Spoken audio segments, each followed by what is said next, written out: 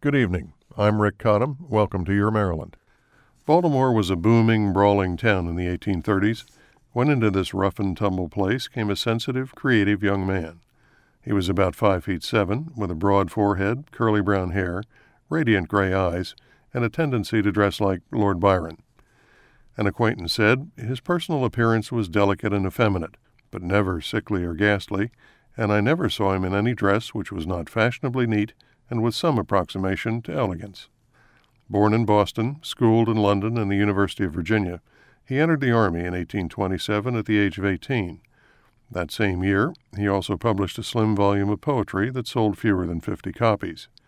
He enrolled at West Point, but after 6 months changed his mind, refused to attend classes, and was dismissed. In 1831, he came to Baltimore to live with relatives. Here he wrote poetry and stories for literary magazines and gathered ideas for future work.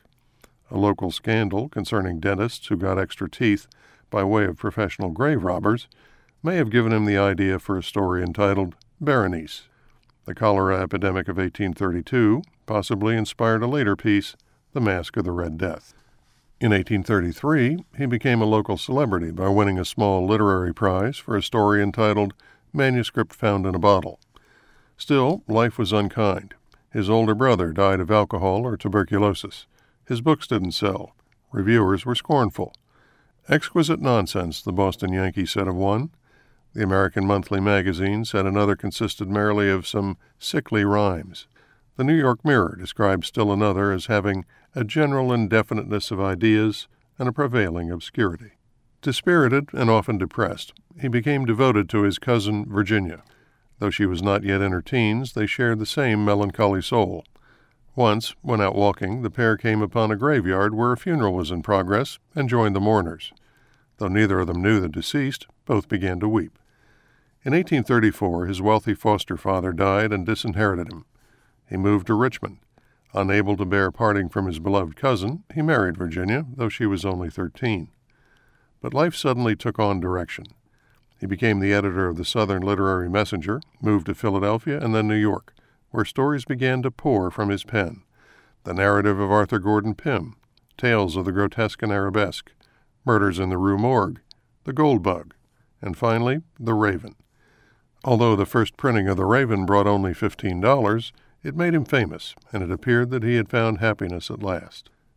But 2 years and a day after the great poem appeared, Virginia died in his arms of tuberculosis. Mentally and emotionally shattered, he couldn't pull the remnants of his life together. He sought peace in the bottle and courted other women, who dismissed him as a drunk. To raise money for his own literary magazine, he traveled south once more, arriving in Baltimore on September 28, 1849.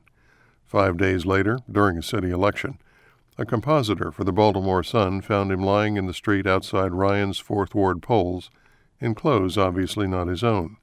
The stranger helped him into nearby Gunners Hall, but the writer was incoherent. They took him to Washington College Hospital, where he lapsed in and out of consciousness, until, early on the morning of October 7, 1849, he died.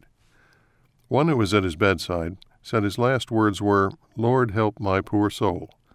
He was buried in the Westminster Burying Ground in Baltimore, leaving behind him a never-to-be-forgotten body of work and a nation's literature given new shape and energy.